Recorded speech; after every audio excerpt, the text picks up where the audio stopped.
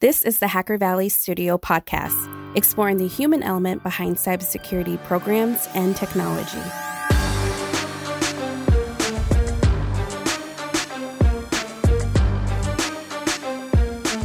What's going on, everyone, and welcome back to the Hacker Valley Studio podcast.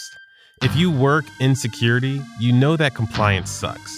The traditional requests for manual screenshots, spreadsheets, long meetings with auditors, the list goes on, and it's not a great experience. But luckily, there's BiteCheck, a platform designed to make compliance suck less. With BiteCheck, you can establish your security program, automate your readiness assessment, and complete your SOC 2 examination faster, all from a single platform. The BiteCheck platform is powered by the BiteCheck engine, which automatically assesses your controls against audit and security best practices. BiteCheck is founded by cybersecurity and accounting industry leaders with a combined 30 years of experience. That knowledge is ingrained in the BiteCheck engine to provide you with quality reports that meet applicable standards. If you're in the market for SOC 2, we have a special offer for Hacker Valley Studio listeners. You can get 50% off the annual subscription to the BiteCheck platform and a free readiness report from the BiteCheck team. Reach out to BiteCheck at BiteCheck.com and tell them Hacker Valley Studio sent you. In this episode, we have a mix between a masterclass and a founder's journey. Our guest this episode is AJ Yan. He is a CEO and founder of BiteCheck. His personal and company mission is to make compliance suck less. AJ comes with a wealth of wisdom on cybersecurity, leadership, and personal growth. Can't wait for you to listen and check this one out. So let's jump right into it.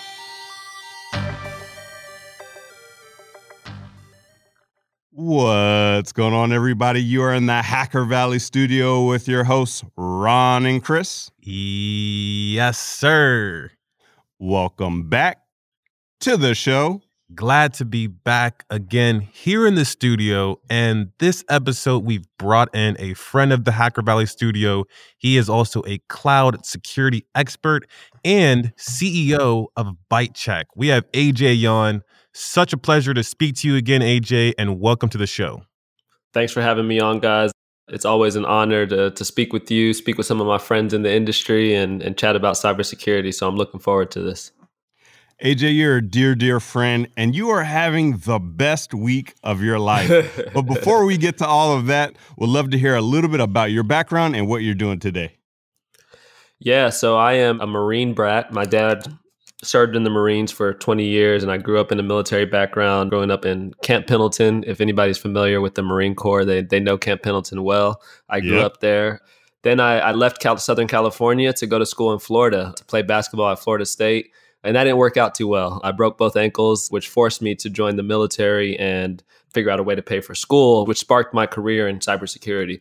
Because once I graduated from Florida State, I went into the Army as a signal officer, where I worked in an information security officer capacity for about 6 years. When I left the Army, I went into cybersecurity consulting and really cloud security advisory, a little bit on the compliance space, where I helped grow a national cybersecurity firm from a team of about 9 to well over 100 and expand doing SOC 2, ISO, HIPAA, HITRUST, et cetera.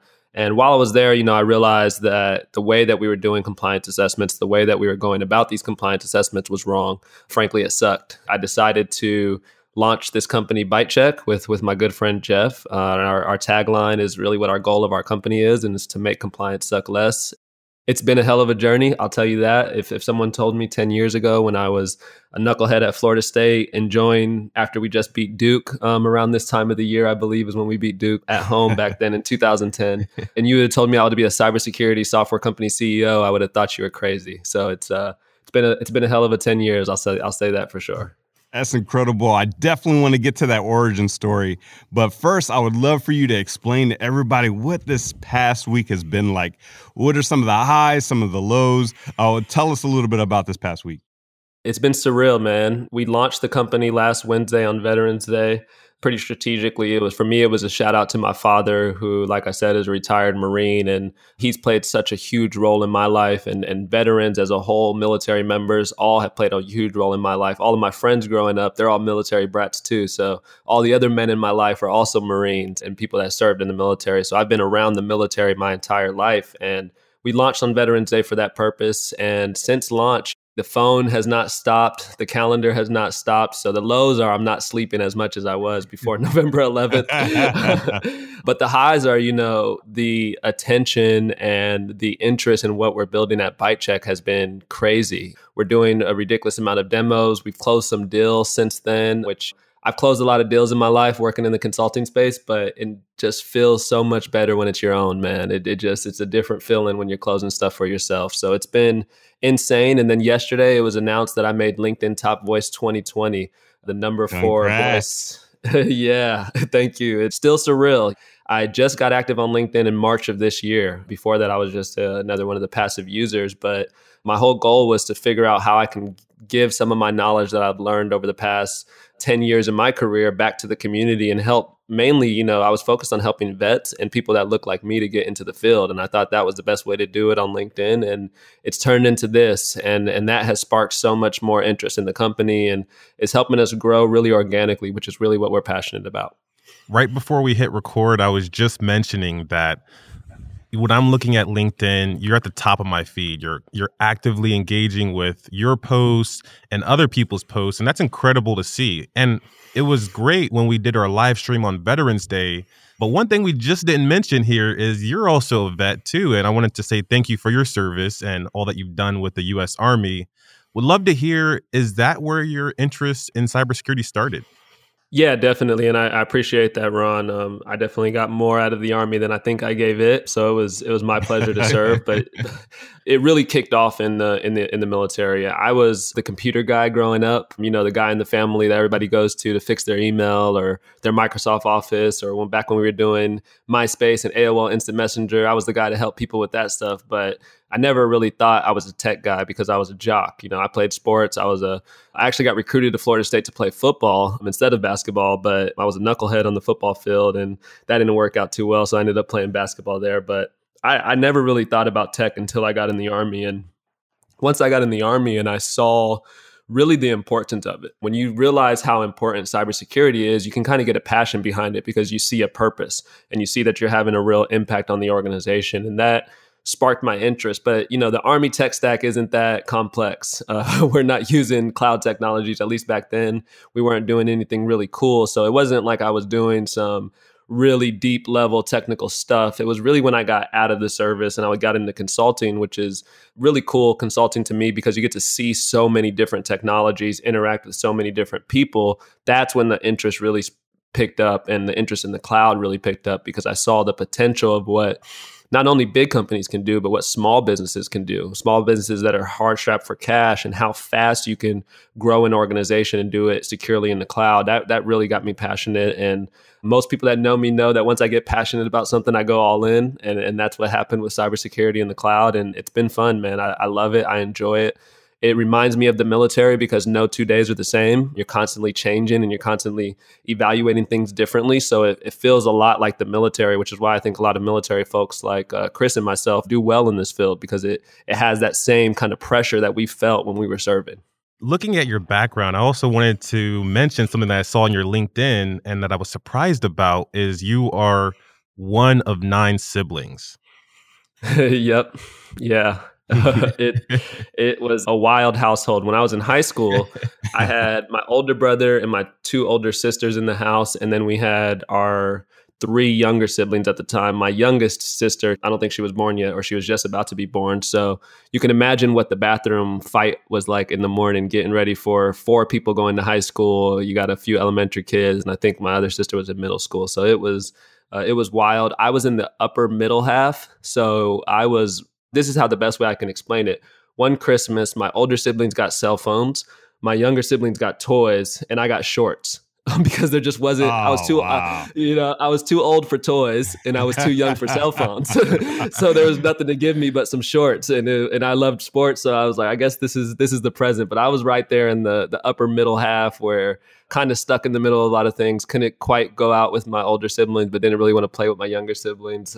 That kind of helped me. And I've been really comfortable being by myself because of that experience, I believe, which is definitely helps in the military because you got to get comfortable being alone a lot in the military.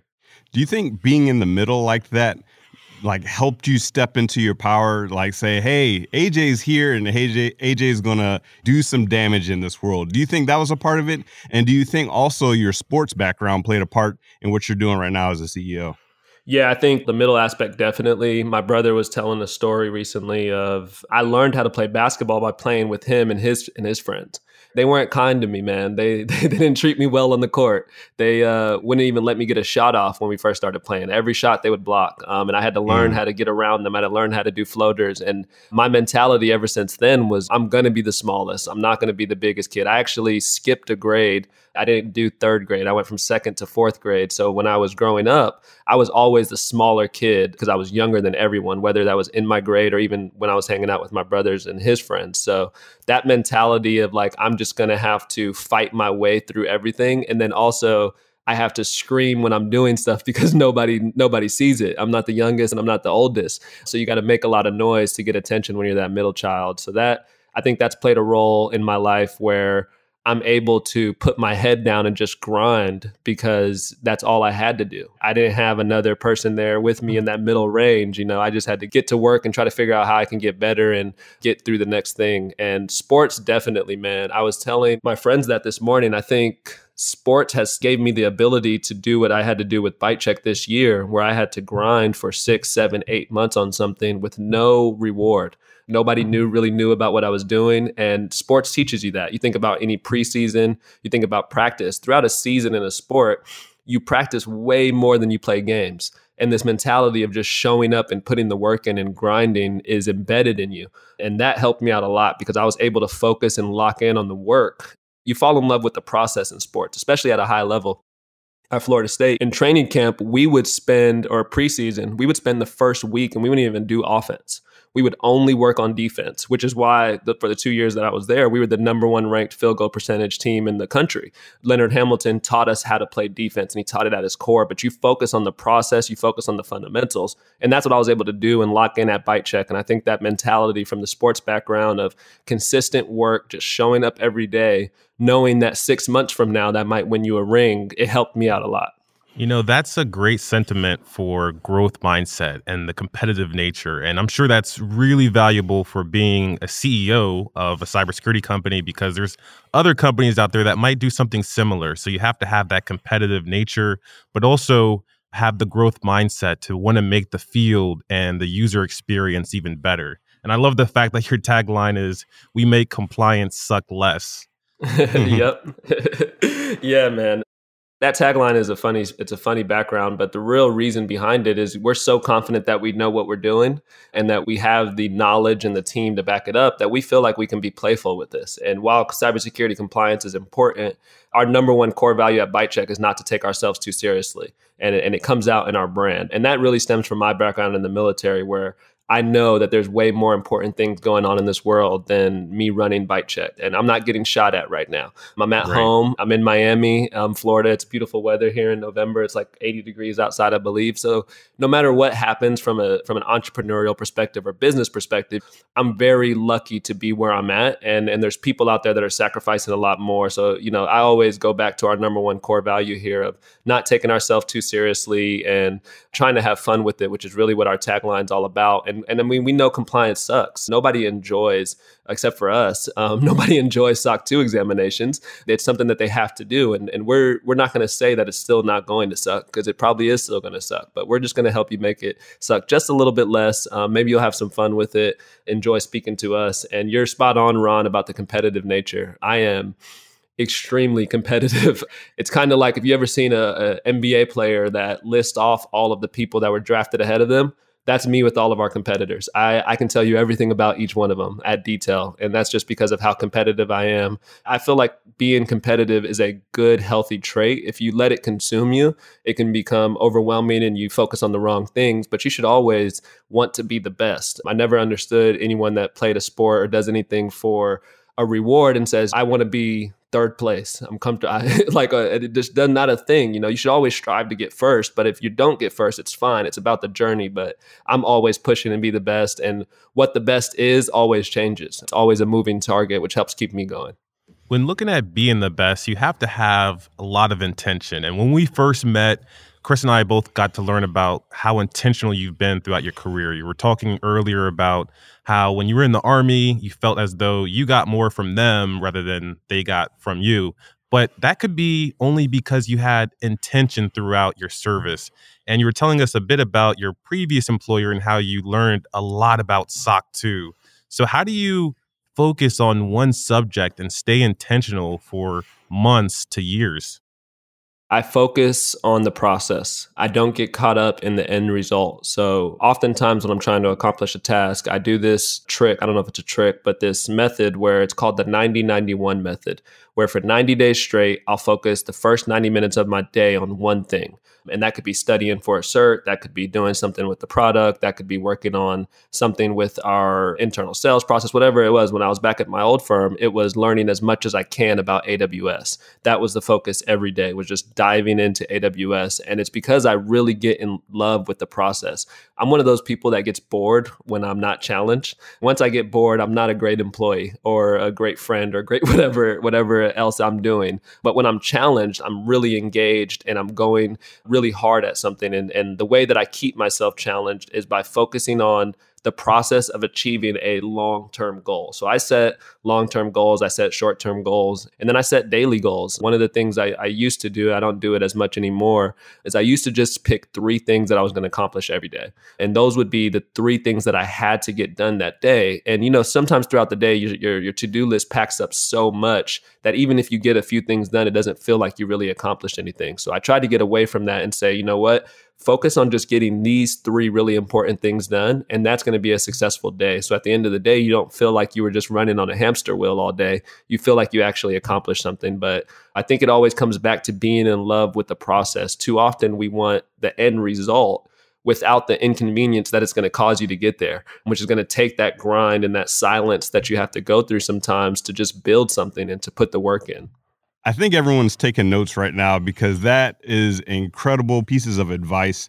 One thing I wanted to bring up is that there's a lot of fear, uncertainty, and doubt, both real and fabricated, out there in the world. But this year, of all years, you decided to bet on yourself, take a risk, and step out into the world.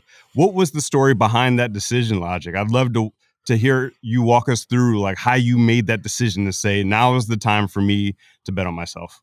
The idea of starting a company sparked about 2.5 years ago, I believe, back in 2018. But I knew at that time I wasn't ready. I needed to learn more. I needed to understand more about the business. And I really needed to flesh out what the idea was going to be. But I knew I was going to take a chance at some point. Late last year, I started getting really itchy. Started realizing that I wasn't being challenged like I wanted to. Started realizing that I didn't really enjoy what I was doing. And I also saw a need for a product like BiteCheck. And I started to think through the idea, started to flesh it out. And it really came around the December timeframe where I'm one of those guys where I'll think about something and I'll lay out the pros and cons, but then I'll just sit there and I'll force myself to make a decision. And I looked myself in the mirror and I said, hey, you're doing this. By the end of Q1, you're going to leave your company and you're going to go try to start building something and you're going to go figure it out. And I committed to that. And we got to February 14th. I put my 2 weeks notice in. February 28th, I left my company. And then March 1st, it felt like the world ended and everything was shut down. Travel stopped. And I was doing pretty well for myself at my last firm. It was the most money I ever made in my life, the most money anybody in my family has ever made. So I walk away from that and it looks like the economy's tanking. It looks like starting a business is probably not the best time to do it. But I sat there and dwelled on that for about maybe 5 minutes tops. And I told myself the same thing I told myself when I was trying to earn my scholarship back or get back on the team there at Florida State, was that the only thing that would happen here is that I fell. And how bad is that?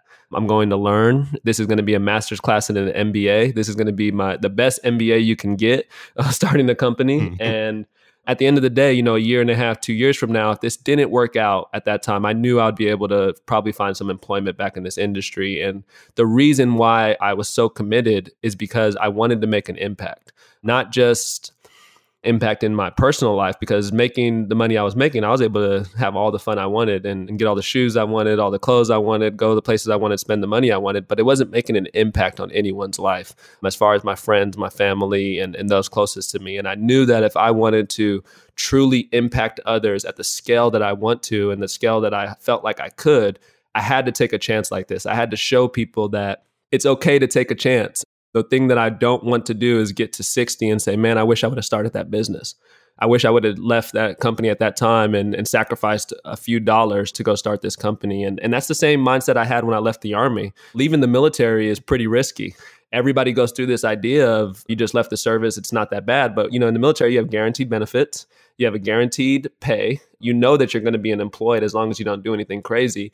And if you perform halfway decent, you'll get promoted and can have a 20-year career. So you're walking away from a lot when you leave the military. And that was the same thing. I looked myself in the mirror and I said, hey, man, bet on yourself and you can do this. And once I make a decision, I'm locked in and I go hard at it and I don't really let anything else deter me. And the pandemic didn't deter me. It actually accelerated what I was doing on LinkedIn because I had to get on LinkedIn. Every startup book you read says, get out the building and talk to customers. And that was the plan before COVID began to take over this summer. So I decided to get out the building. I had to get on LinkedIn, which has turned into an amazing platform for myself and for the business.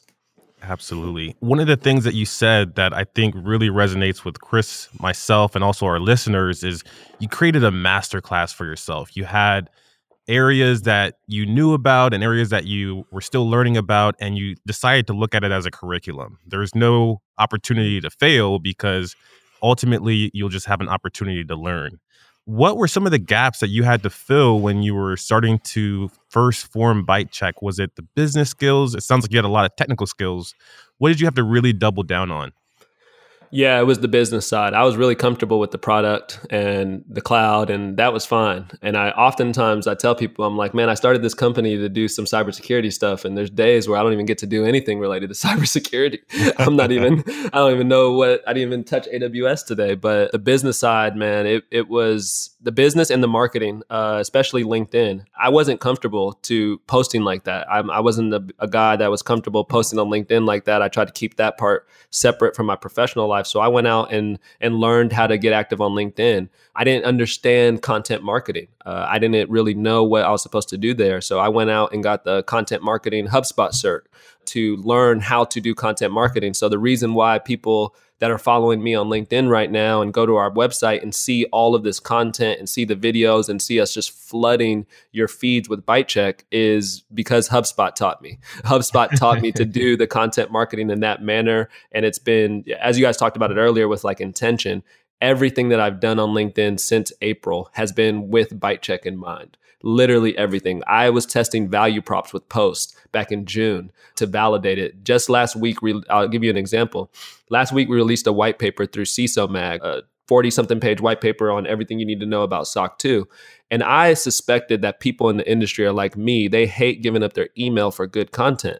I always want to validate that that's just not me being the angry old man screaming at the clouds. So I posted about that back earlier this year, and the reaction was like, yeah, I hate that too. So guess what we did? We released our white paper last week, and we didn't ask for anybody's email. And the reaction was great. So it's been really intentional about taking what I learned very early on in the April and May and June timeframe, testing it out before we launched the company, and it's worked. The one thing that I'll tell anybody about this entrepreneurial journey, similar to cybersecurity, no one really knows what they're doing. You just Google very well. Most cybersecurity professionals are great Googlers. Like if you're in development, you're great at Stack Overflow. You know how to copy paste.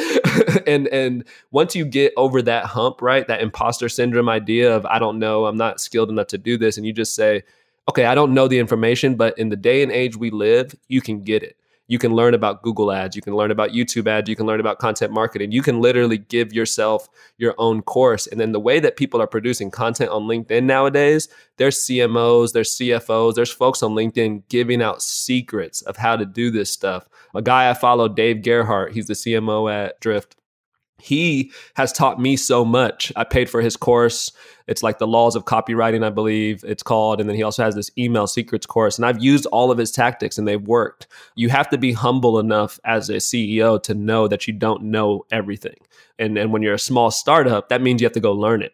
And you have to go put the work in to learn it. And people have to be willing to go sit through 7 hours of HubSpot content marketing certs. I took about 25 pages of notes from there, went and wrote out our whole content marketing plan. And now when it's thinking about what are you going to do for marketing, what's your go-to-market strategy, our entire LinkedIn and social playbook is already mapped out between now and the end of February because of the work we put in back in August. And that is really the message here is, educate yourself, put the work in, and then the fruits come later. The fruits come later as you're able to execute on all that education that you got.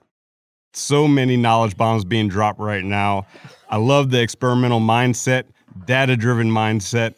One thing I wanted to ask you about is from a compliance standpoint, folks, either you're in love with compliance or you're kind of like, that's boring. Your eyes glaze over when people start talking about compliance. But I think you're on to something. You're able to make compliance exciting. What's the strategy behind that? How do you get folks excited about compliance, making sure that they have all of their I's dotted and their T's crossed when it comes to a compliance perspective? Yeah, I think it's because in our industry, we hate fluff. Cybersecurity professionals just want to get to what matters. And it's because of the environments that we live in. There's so many threats. We don't have time to do check the box exercises. There's enough of those that already go on in an organization. And we focus on just trying to get people to have value out of these reports, and not just value from your sales guys and girls get to go say that you're SOC 2 compliant now. No, it's value from a security perspective. It's how can you make you better from a security perspective? Because the thing that I realized is that companies are paying tens of thousands of dollars for these assessments, sometimes up close to $100,000 for these assessments, and they get no security value out of it. And you're spending hours and hours with auditors. And it's like, why are you investing so much time and money and effort and you get no security value? And one example that I love to give, and I encourage any of your listeners to do this, go pick up a SOC 2 report, either yours or your competitors or somebody that has a SOC 2 report out there, and they're hosted on AWS. And I want you to look for an S3 bucket control. And 90% of the reports you pick up, you won't find an S3 bucket control. And if you think about that from a cybersecurity perspective, you just paid $50,000, $60,000, $70,000 for a SOC 2. You're hosted on AWS, and one of the biggest known ways that you can get attacked on AWS is through an S3 bucket being wide open, and you didn't even get that looked at by your auditors during a SOC 2 examination. And that's the problem with compliance. That's why people roll their eyes towards compliance, because they know that compliance is not security. And I agree with that. I do not think that if you have a SOC 2 that you are now secure. But I think if we flip that saying over, and that's what we're trying to do, we're trying to convince people that security is compliance.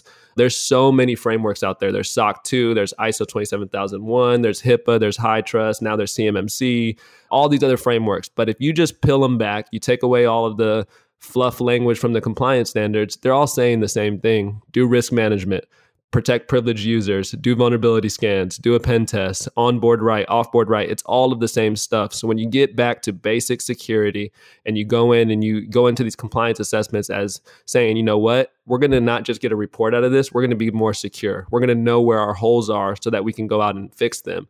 Focusing more on that, I think it gets people excited, especially security professionals, because now they can go. One thing I found is that security professionals when we do readiness assessments and we prepare them, they take this report back to their teams to finally have someone validate what they've been saying for months and years, that they need more people to solve these problems. And, before the report, security professionals are ignored. We're just the paranoid people in the corner saying we're going to get breached. But then you have a third party come in and say, actually, yeah, we have some holes in our cloud environment. If we don't shore these up, something bad can happen. And that allows you to drive that business decisions around the security initiative. So I think that's what it is, Chris. I think we focused on security. It's high quality. It's not just two guys that just went through a SOC 2 audit and we started a company. My co-founder, Jeff Cook, he actually wrote the SOC 2 guide. So the Bible that everybody goes off of that to issue these SOC 2 examinations, he's a co-author. If you open up the book, you'll see his name on the first or second page. And so we know what we're doing and we know how to do it better and faster. And I think people enjoy that too, because these things are important. You want high quality, you want a respected name on your report, but you don't want to have to go through all of the nonsense to get there. knowledge bombs just being dropped left and right. You know, one of the things that I was thinking of is maybe a course would be awesome. I think like you have all of this wisdom that you've bundled up in reports and even now a product. Would love to also see a course. What do you see in the future of compliance and security? Where do you see the shifts and security changing going forward? Yeah, I think we're going to see more demand for automation as companies realize that you can't really manually assess a cloud environment. It's pretty tough to do a real good assessment from a manual perspective. So you're going to see organizations demand that they have auditors that have tools to perform better assessments and give them more technically accurate assessments that actually add security value. I think also that's going to change who the auditors are. Auditors are now going to have to become more technical. It's going to be table stakes that your auditor has some kind of cloud cert or maybe some kind of threat intel cert like the cert you all put together, but something to show that they know a little bit about the actual threat you're facing. And I think just an auditor coming in and saying, I'm a certified information systems auditor and I have my CISA, or my CISP, that's going to be cool. That's cool. But I think organizations are going to want more technical folks performing these assessments because of the importance of them. And one of the things we're doing at BiteCheck, we have a lot of going on with video, but we're planning on creating like a BiteCheck Academy. And the plan there is similar to what HubSpot did, where we get to train people on concepts that matter in the compliance space. And, it'll be completely free. People can download it, complete a cert. We don't know when that's going to happen, obviously, because it's crazy right now with this past week. But the plan is to train auditors. We think that I used to hate when I was in compliance the term technical auditor. People would say, hey, you're a technical auditor. And I'm like, well, shouldn't we all be technical auditors? We're evaluating technical environments. Like what's the alternative here, right? So I don't want that term to exist anymore in a few years. I want that term to go away to where every auditor is technical. Every auditor understands how automation works. And I'm not saying auditors need to be the best developer or know Python, although if you're in security, you should probably know a little Python. But auditors, I'll give you the break there. You don't need to know Python, but you should know how the cloud works. You should understand the shared responsibility model, and you should understand how your clients can take advantage of some of the tools and services in the cloud to help improve their environment and help secure their environment. So I think organizations are going to demand that of auditors, and hopefully BiteCheck can help assessors and CPA firms and different auditors out there get smarter related to how to perform these technical assessments. And lastly, Ron, I think one of the things we want to do is add more transparency towards these assessments. Show people that when they're getting a report, when they get a report that the organization was using the BiteCheck platform, they know the depth that we're going in from a cloud security perspective. They know how deep we're going to go in on some of these technical controls. So they can feel a little bit more assured that that client who was using the BiteCheck platform, their report's going to be a little different. It's going to be more technical. We're going to have controls that go out and monitor, popular code repos for exposed access keys, because that's another risk that happens in the cloud where people hard code access keys in GitHub and now they're open to the world, and you have an EC2 instance in AWS going crazy. So, we're going to make sure that people are protecting themselves in a manner that is modern and focused on the cloud. And I think that's going to add transparency to the marketplace, where people are going to start to look for those S3 bucket controls. They're going to start to look for access key related controls in these reports and want to know, why didn't you go to that level? Why didn't you go this deep in this assessment? What was the point of it? And I hope that allows us to get that negative notion around compliance away, where we know that these are things that are going to improve us from a security perspective. As you're talking, two themes keep popping up for me. One is betting on yourself, and the other is stepping into your personal power. And I think that's really important from both a practitioner perspective, whether you're moving into a new role, you're moving to a new team, you're expanding your own personal skills, but then also from an entrepreneur standpoint. I'd love to hear one nugget of wisdom for the folks out there that want to step in to their personal power. They want to bet on themselves. What is one piece of advice that someone could take and use today to start moving in that direction? I have one that I give to a lot of people when they're talking about starting their personal brand journeys or putting themselves out there or trying to do something that is, like you said, betting on yourself. And the advice is ignore the results for the first 3 months. don't worry about the results. If what you're doing is to start posting on LinkedIn actively, don't care about how many people like it. Don't care about how many people view it. Don't care about your engagement. Don't care about any of that. Just do it for 3 months. If your goal is to get an AWS cert, just study for 3 months. If you fail the test in that 3 months, take it again. But don't worry about the results in the first 3 months. And the reason I say that is because oftentimes people think that, I think there's a saying, or it's common knowledge, people say like it takes 21 days to build a habit, but that's actually not true. It actually takes 66 days to build a habit. And there's been some studies on this. And the reason there's like these valleys, this valley of despair that happens as you're building a habit, like a true habit that it continues to be something that you can do consistently where you don't have to actually fight for it. You actually build that willpower strength to do it consistently. So 3 months, you kind of hear common themes here. I do the 90-91, which is 3 months. Now I'm telling you to ignore the results for 3 months because I think that period of time really gets you focused on the process. If you don't worry about the results, if you don't worry about how many people are liking it or is this company going to work, no, just put the work in for 3 months straight. And I'm confident that whatever it is that you're trying to do, the results will follow. Too often we look up and we peek up to see how we're doing. And when you peek up to see how you're doing and you realize it's not the end goal where you want to be, you get discouraged and you don't want to keep going. But that's not the time to peek up and see how you're doing. That's the time to continue to put your head down and focus on getting better and just honing your craft, whatever that craft may be.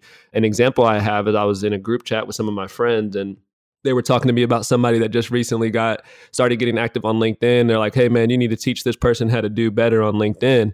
And they sent like a screenshot of their post. It didn't have a bunch of likes or something. And I was like, well, I went back to my post from April and found a post that had 4 likes and no comments. And I said, that's where we all start. They're like, no, you never started there. You always have engagement. And I went and got the screenshot, sent it to them. I was like, nope, we all start there. Every single person that has started out on this journey, their first times doing something didn't go well. I'm sure if you guys go back and listen to your first ever podcast, you probably cringe and you're like, man, what is this?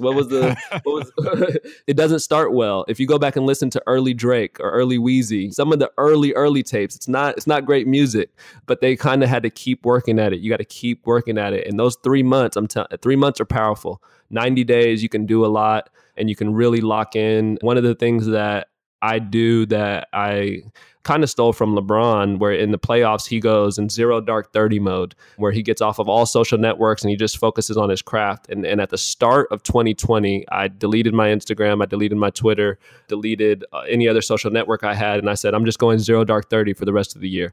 I'm just going to grind in silence and work on this. Recently got back on Instagram because I really wanted to post the Times Square picture.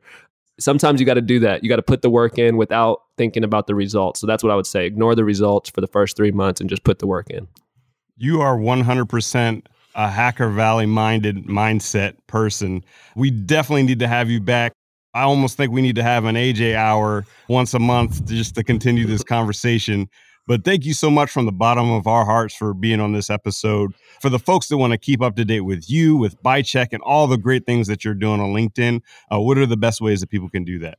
Yeah, I would say follow me on LinkedIn, follow the company on LinkedIn. We got some really exciting things coming out. One, with the LinkedIn Top Voice announcement yesterday, I now have the ability to do a LinkedIn newsletter. So we'll be doing the weekly bite on LinkedIn newsletter. Again, getting away from emails. I don't want to be in your inbox. You don't want me in your inbox. So I'll communicate directly on LinkedIn with our newsletter. So LinkedIn is the best place. And I carve out, even now, as busy I am, I carve out 4 hours every Friday to do mentorship.